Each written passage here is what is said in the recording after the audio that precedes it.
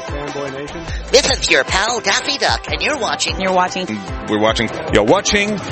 Fanboy, a fanboy, etc. Fanboy Nation. God, I assume Tom. This afternoon, I have the tremendous pleasure of speaking with Valerie Jane Parker, who's starring in The Wrong Turn. It's a reboot coming out, and is also talking about The Voices, which is on demand April 2nd. How you doing, Valerie? I'm doing great. Thank you for having me. Hey, it's great to talk to you. I mean, you have an interesting story, you know, what's it called? Born on a mission field in Zimbabwe and all sorts of other stuff going on, and, you know, Nashville, and, you know, so I just picture you playing guitar and singing country songs on mission trips. I mean, right? Isn't that what we all do in Nashville? Just sit around with moonshine, our guitars. Yeah, no, I was born on the mission field in Zimbabwe, Africa. My parents had a Bible college there, but they were both from Tennessee originally. So they ended up moving back to Nashville when I was just a toddler. Wow. So this is perfect timing, talking to you just before Good Friday during Holy Week as we're getting ready for Easter. That's correct. And what better time for a horror movie to come out than Easter weekend? Am I right? You know, well, if you watch The Passion of the Christ and saw the light beating that Jesus took in the movie in comparison to what he really experienced in Jerusalem, the horrors of religion actually play into perfect timing for the horrors of a movie. Right. Yeah, it was like, you know, if the Savior coming back from the dead isn't scary enough for you, hey, guess what? This weekend on Good Friday, you can watch People Want to Be My Baby and Possess My Unborn Child. Yeah. Well, we did see that in Rosemary's Baby at one point in time, which is one of the scariest movies ever made, and we never even saw the child. That's true. Dude, Rosemary's Baby still messes me up. That's an intense film. Oh, yeah, that and The Exorcist. Mm-hmm. Yeah. Those two totally, leave me a wreck. Oh, absolutely. So, fill me in what's going on. I mean, you know, reboots, remakes, horror movies, everything else that's going on. This has got to be thrilling for your preacher dad. He loves it. He's here for it. I'm lucky. I've got super supportive parents. And I just don't think that I could shock them anymore with the amount of weirdness that I just take it on. So they love it. They're all about it. Reboots, horror movies, it's all happening. I just really want, you know, we came out of 2020 in that scary time, and hopefully we're reaching the end of things with the pandemic. And so I just really want to scare you this year in 2021. As if that wasn't scary enough. Yeah, I want to get in on it. The funny thing was, I got to talk to Tom Ellis, who plays Lucifer, who's the son of a Baptist minister. And I asked him, I said, please tell me before your dad retired, he let you give the homily in church, because there would be nothing funnier than the guy playing the devil giving the homily. And he's like, unfortunately, he retired before he got the role of Lucifer. Oh, man. I know. But you being the daughter of a pastor, you get to give homilies as well, even after people have seen you in these horror films either be possessed or, you know, various demonic aspects of it. And how quickly do you run back to church after everything that goes on? Well, not only that, the role that I was best known for before all this was a character named Judy on Greenleaf, and that show is about church, and I play basically the bad guy on that. Mm-hmm. So all forms of evil. But yes, they do actually still let me speak in church. I have given the homily, and I run back as often as my schedule allows me. Growing up there, it's like a family, so it's kind of like a family reunion whenever I walk in. It's a little intimidating. And it's extra funny to hear all the people in the congregation be like, oh my God, baby, we loved you in that you were so mean or you were so scary. But everybody's here for it. It's a good time. Okay. You know, because there are two types of PKs that we all know about. Mm-hmm. You know. Which one do you think I am? Well, the meme that I saw was Captain America and the other one was Deadpool. See, your career would indicate the Deadpool side, but I've only known you for about 5 minutes, so I can't really say. I'm not really a bad guy. Just play one on TV. You get all your sinful ways out of the way on camera. Exactly. That way you can go seek redemption in private. Right. I let everybody witness them, and then I'm secretly good. We're ruining the image right now. Right. I was about to say, that's my story, and I'm sticking with it. Till those photos surface later. Well, let's hope. God forbid. So with the voices, you're a woman that discovers your born child has become a vessel for a second chance soul stuck in limbo. Yes. Just an average Tuesday. Right. So essentially kind of like the child is stuck in purgatory about to be born. So Lily goes through an experience early in her life, Lily's the name of my character, and it causes her to lose her parents and lose her sight. But during that experience, she also then makes a connection with the other side. And so when she gets pregnant, basically she does have to choose the soul of her baby before the first heartbeat. And all these children, these undead children keep visiting me, trying to talk to me, trying to win me over to be their spirit, to bring back their spirit. But if she doesn't choose before the first heartbeat, then the other world chooses for her, which is basically implied that nothing good will come of it, that she'll basically have like an antichrist. So either she gets to choose the souls of one of these dead children, or she gets to carry something pure evil. It's a tough call. That does sound like Tuesday in LA. Yeah. Minus the traffic. Right. Minus the traffic, yeah. Because that's only a one-way tunnel at that point. Oh, come on. Yeah. It was right there. You had to go for it. It's one of those things, But unfortunately, you have to choose wisely. Well, fortunately or unfortunately, depending who you're talking to, you have to choose wisely with that. Yes. Yeah. These are just interesting times for horror movies to be coming out. It's always fun to see what it is, but, what can you do? Like, how do you go from missionary work to horror movies? This really intrigues me. Well, I grew up in a theater family. I grew up doing a lot of theater, and so although it was mostly Shakespeare and classics, things like that, but I've just always loved telling people stories. I love acting, and as I got a little bit older, I realized that I was really drawn to film, because the great thing with horror movies, with any movie, is that unlike a show on stage, you can watch them over and over again. They live forever. I mean, we were just talking about Rosemary's Baby. That was filmed decades ago, and it still holds up. And it's just so fun to be a part of telling a story that can last for a long time. Now, the actual transition into horror, that was just because I liked it. It's fun. Doing the jumpy stuff. It's fun being covered in gore and doing the scream queen bits. I'm a bit of a tomboy, so I like having to run and scream and get covered in goo and fake blood. I actually sent my sister a dead selfie from the Wrong Turn set, and she was like, "That was the most disgusting thing I have ever seen. Never send me that again." So I was like, "No, it's funny. It's fun." So you're the older sister, apparently. I'm the younger sister.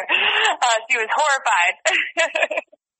Okay, because usually it's the older ones torturing the younger ones, but apparently you flipped it. Yeah. I had to be the weirdo in the Yeah. family. Here's the fun part, since again, your father is a pastor. Let's say you get to do something like, there was a horror movie that came out not too long ago called The Nun. So it, and poor Catholics, they always get picked on with the horror movies the most, but they also have the Exorcist priest, so it kind of makes sense that they would. Growing up within the church, and then there's, a religious horror movie at some point. Do you ever sit there and go, this is theologically inaccurate. This would never fly, because of XYZ? Oh, yeah, totally. But I don't know. I think sometimes that's part of the fun.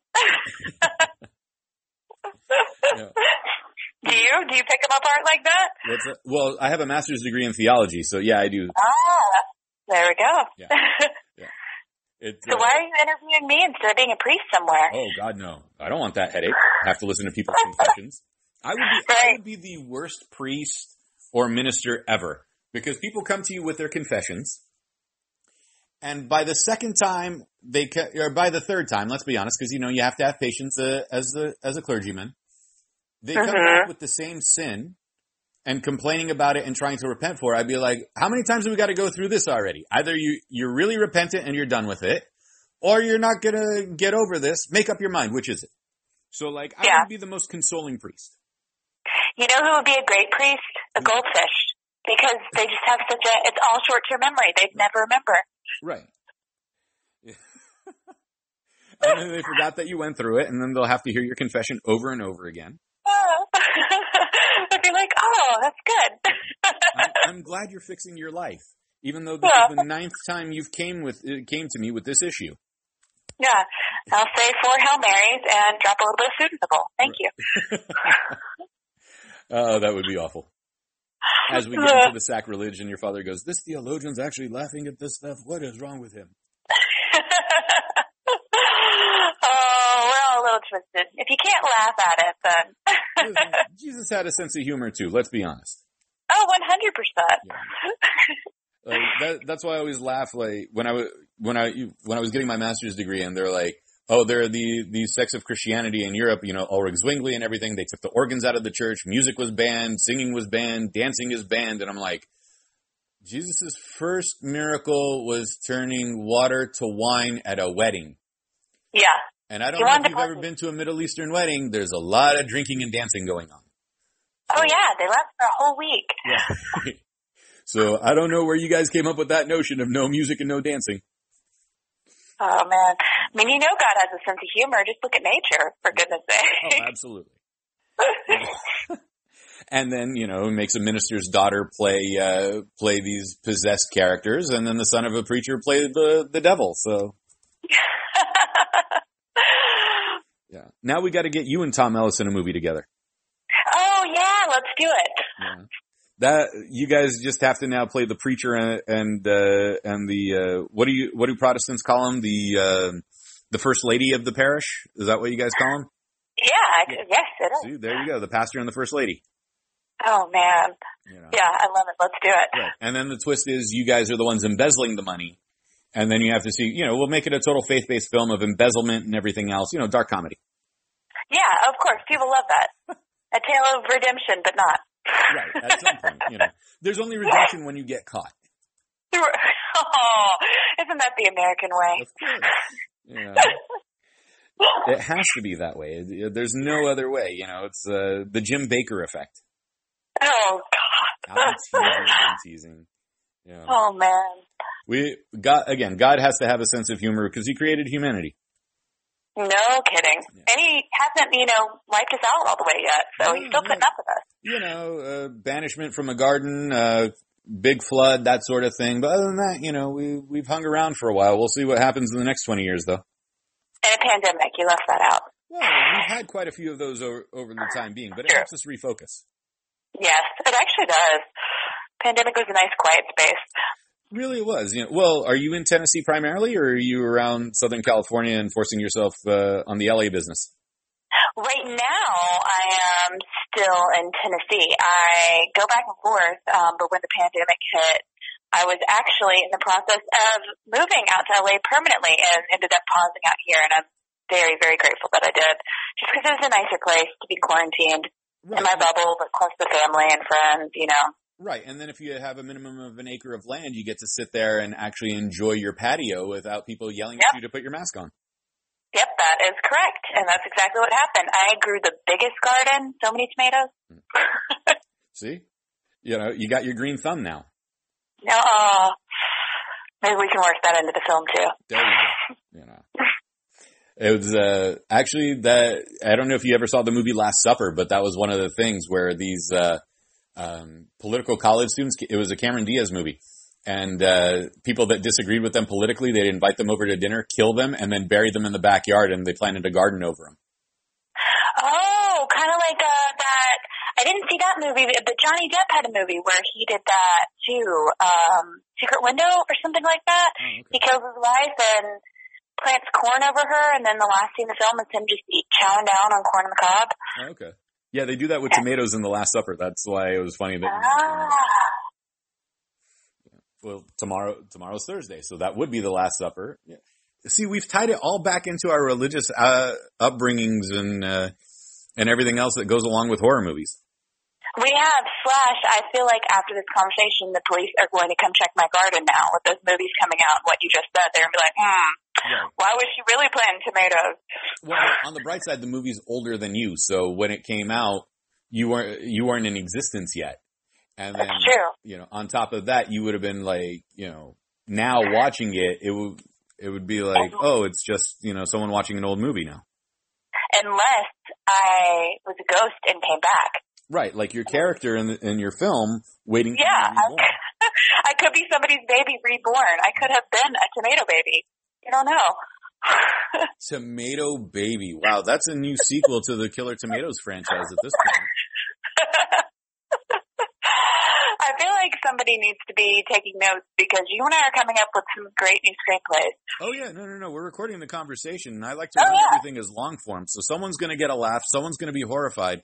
And, your father is going to sit there and go, thank God this guy's Greek Orthodox because I don't have to excommunicate him. We'll just send it to his metropolitan, and he'll do it for me. Sounds perfect. Yeah. See, we got everything covered. So this movie over here, we're going through. When you see yourself portray these characters, you go back. Obviously, there's the dailies.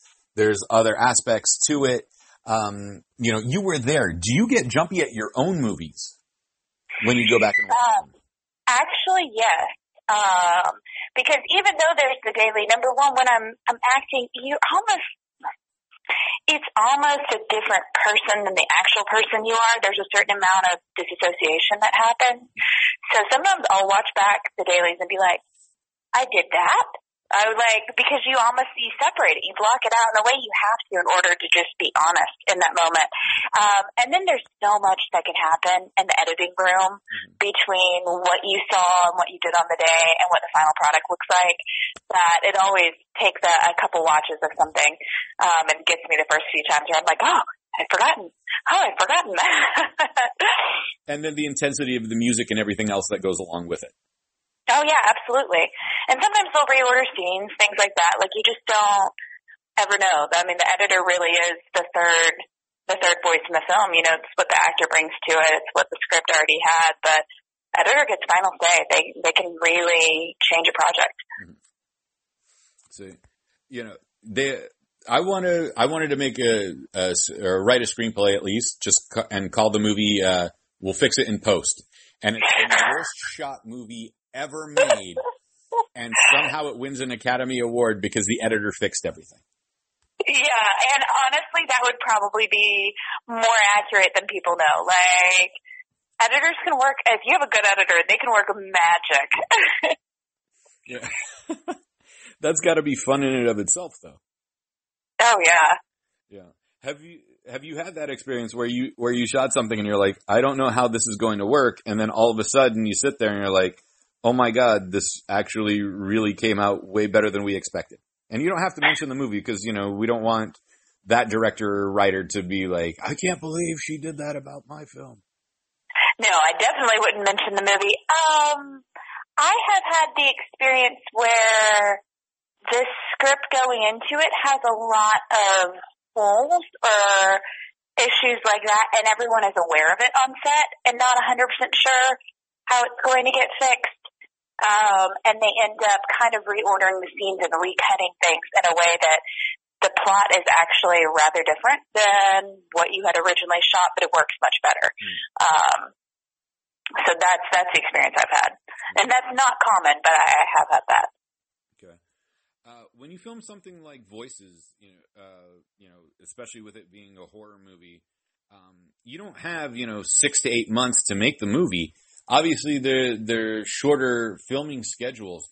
When you're on a tighter shoot like that, does it feel more like filming a television series? Oh, no, only because with TV, you're going the same set day after day and you're seeing the same people, but the schedule is very, not necessarily 9 to 5, but it is 5 days a week. Whereas when you're doing an intense film shoot, I feel like the connections that you make are so much more, it's more like summer camp, like an extended summer camp.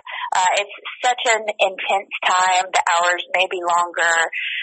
You don't know anyone quite as well as you end up knowing people on the film set, but the bonding experience is still very, very strong because you're all in the trenches together, trying to churn out this passion project, this thing of love, and you're only spending a month or 6 weeks together as opposed to on a TV set where you're going to be spending several months together and hopefully several years if the show goes on. But it's still just as intense. Okay. You got to work with Leslie Easterbrook on this film, who I'm pretty sure you were never allowed to watch any of her movies growing up, with the Police Academy franchise. She's been primarily known for her comedic work. How funny is she when you stop rolling? Because, we've known her throughout her career, or at least, from my experiences in seeing her films, that she was mostly a comedic actress, to now working with somebody that's known for that in a horror film. We actually don't have any scenes together. Okay. So I'll preface it as that. I will say, so I don't know how funny she was when they weren't filming. I will say in real life, she's just about the sweetest human being you could ever meet.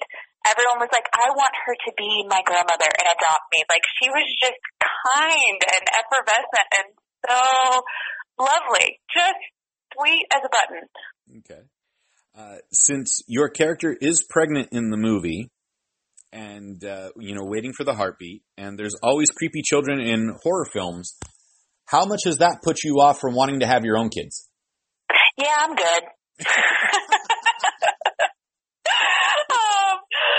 I was the accident baby. Like, I was never supposed to happen, and my folks are very honest about that. So there's like a decade between me and my siblings, and they have tons of kids. Mm-hmm. I've got 5 nieces, 2 nephews, and I've already had a lot of creepy horror children. Mm-hmm. So, I think I'm probably good with just like a dog.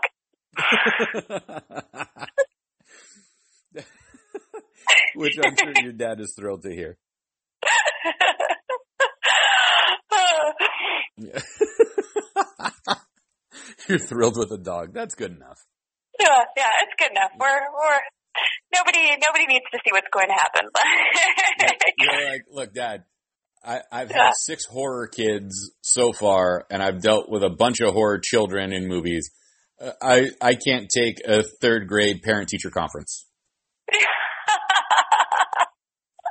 Yes, I know Lucifer keeps acting up and throwing like spitballs in class. I get it. Yeah, I'm good right now. Yeah, I don't blame you for right now. You still have time.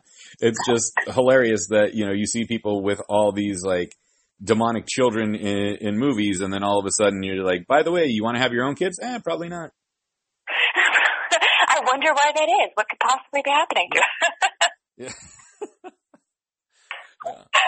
You had 4 to 6 weeks to put this film together.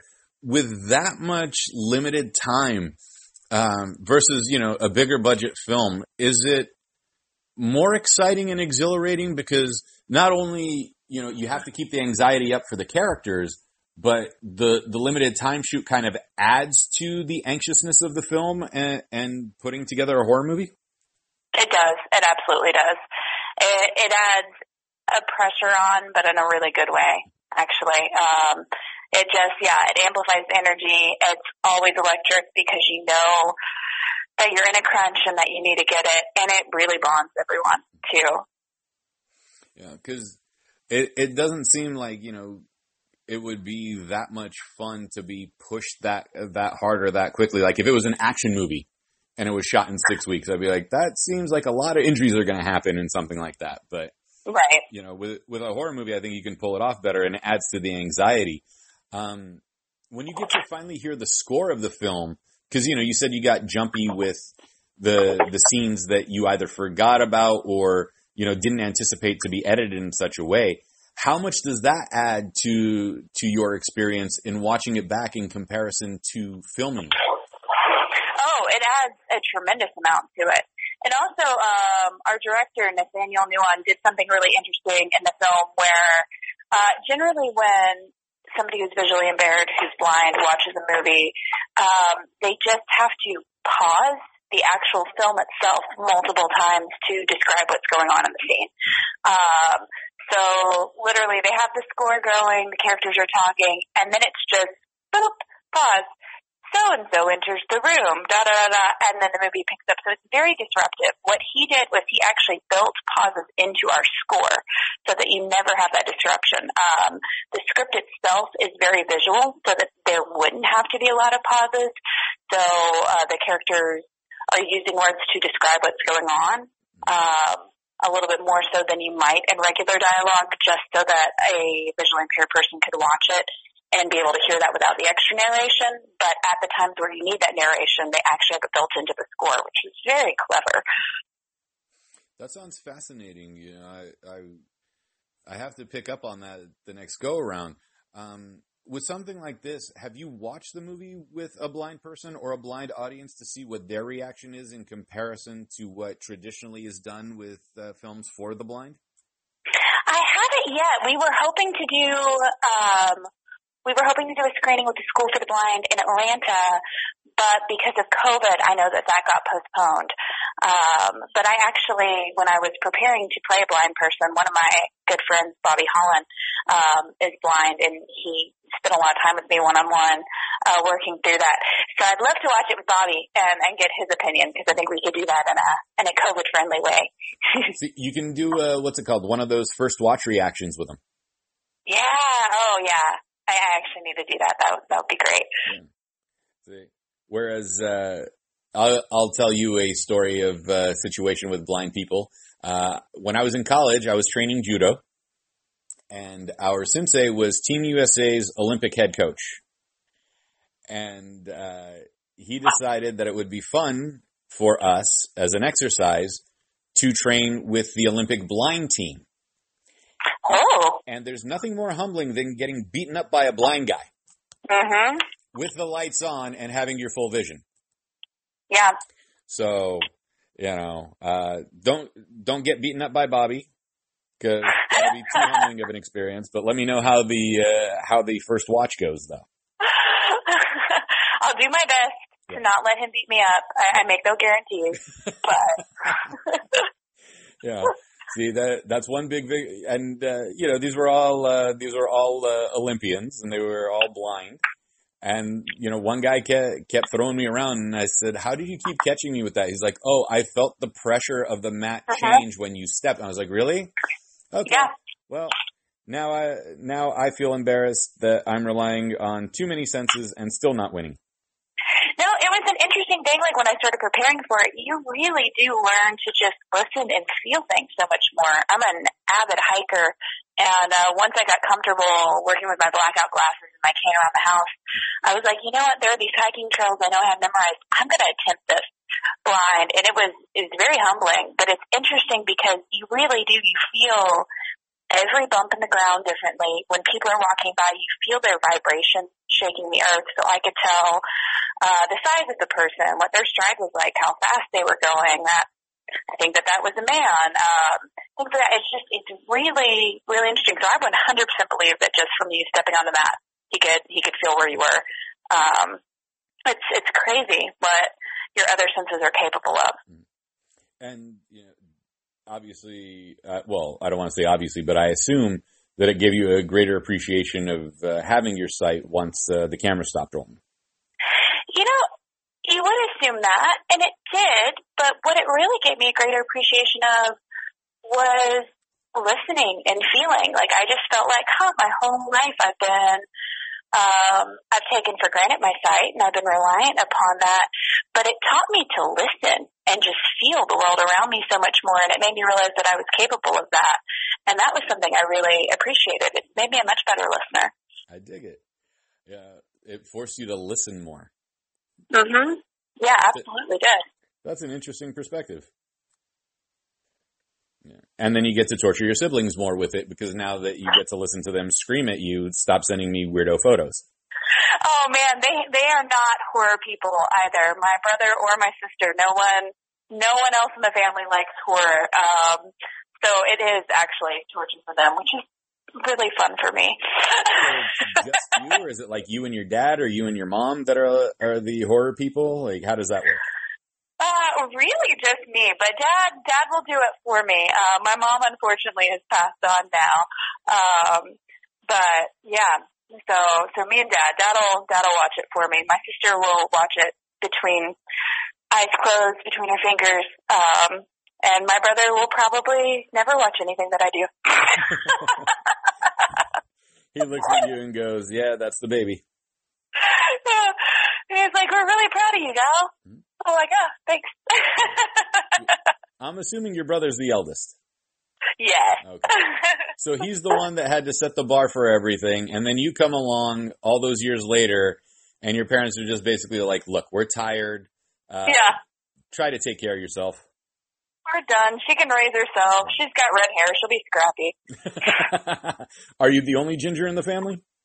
I am. I got all the oddball genes. The only one with blue eyes, the only one with red hair, pale skin, all the weird stuff came to me. Well, you got all the recessive genes that make sure you don't need to be in the sun as much as everybody else. That's true, but that is because I am vampire. Just exactly what every minister wants with their child. Exactly. No, the cool thing is you're having fun with all this stuff, and then U-Turn is going to be coming out as well. What's the pressure like in a remake situation where, you know, people are already familiar with the original film, and now you get to put your own take on it? And I think the one mistake that a lot of remakes and reboots do is reference the original too much, which kind of pulls people out of the movie and go, "Oh yeah, I remember the original one instead." You know, is it added pressure to be a part of a reboot, or does it feel kind of like a sequel building upon the original legacy? Well, this reboot was interesting because it is so... Mike was just so smart with the script. Number one, he did work with one of the original screenwriters on the first Wrong Turn. So it does honor that. It does pay homage to it. But it is a really different story. He took a totally different take with it. And it's clever and smart and unique on its own. So I think that fortunately he did the smart thing that doesn't fall into the trap too much, referencing the other ones just enough, because the audience wants some of those. We want some of those winks and nods towards the original. But really he created his own thing, which that takes way more guts, and bravo to him. It was Mike Nelson, he's our director, and it was a very, very creative take. Yeah, because that's something you got to worry about. Like, I remember when the RoboCop reboot came out, and, you know, they used the line, "Dead or alive, you're coming with me." And I said, okay, well, that just makes me want to go back and watch the 1987 RoboCop. The one I love, right. Right. You know, the one I grew up with, and, you know, the one I wasn't supposed to be allowed to watch, but, you know, hey, it was on HBO. Isn't that part of the fun? When you're not supposed to be able to watch that.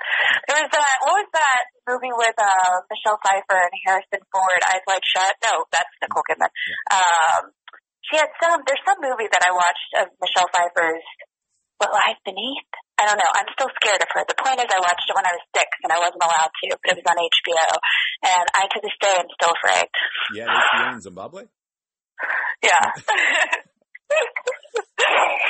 That's something I'm interested in. What's it like growing up as a missionary kid?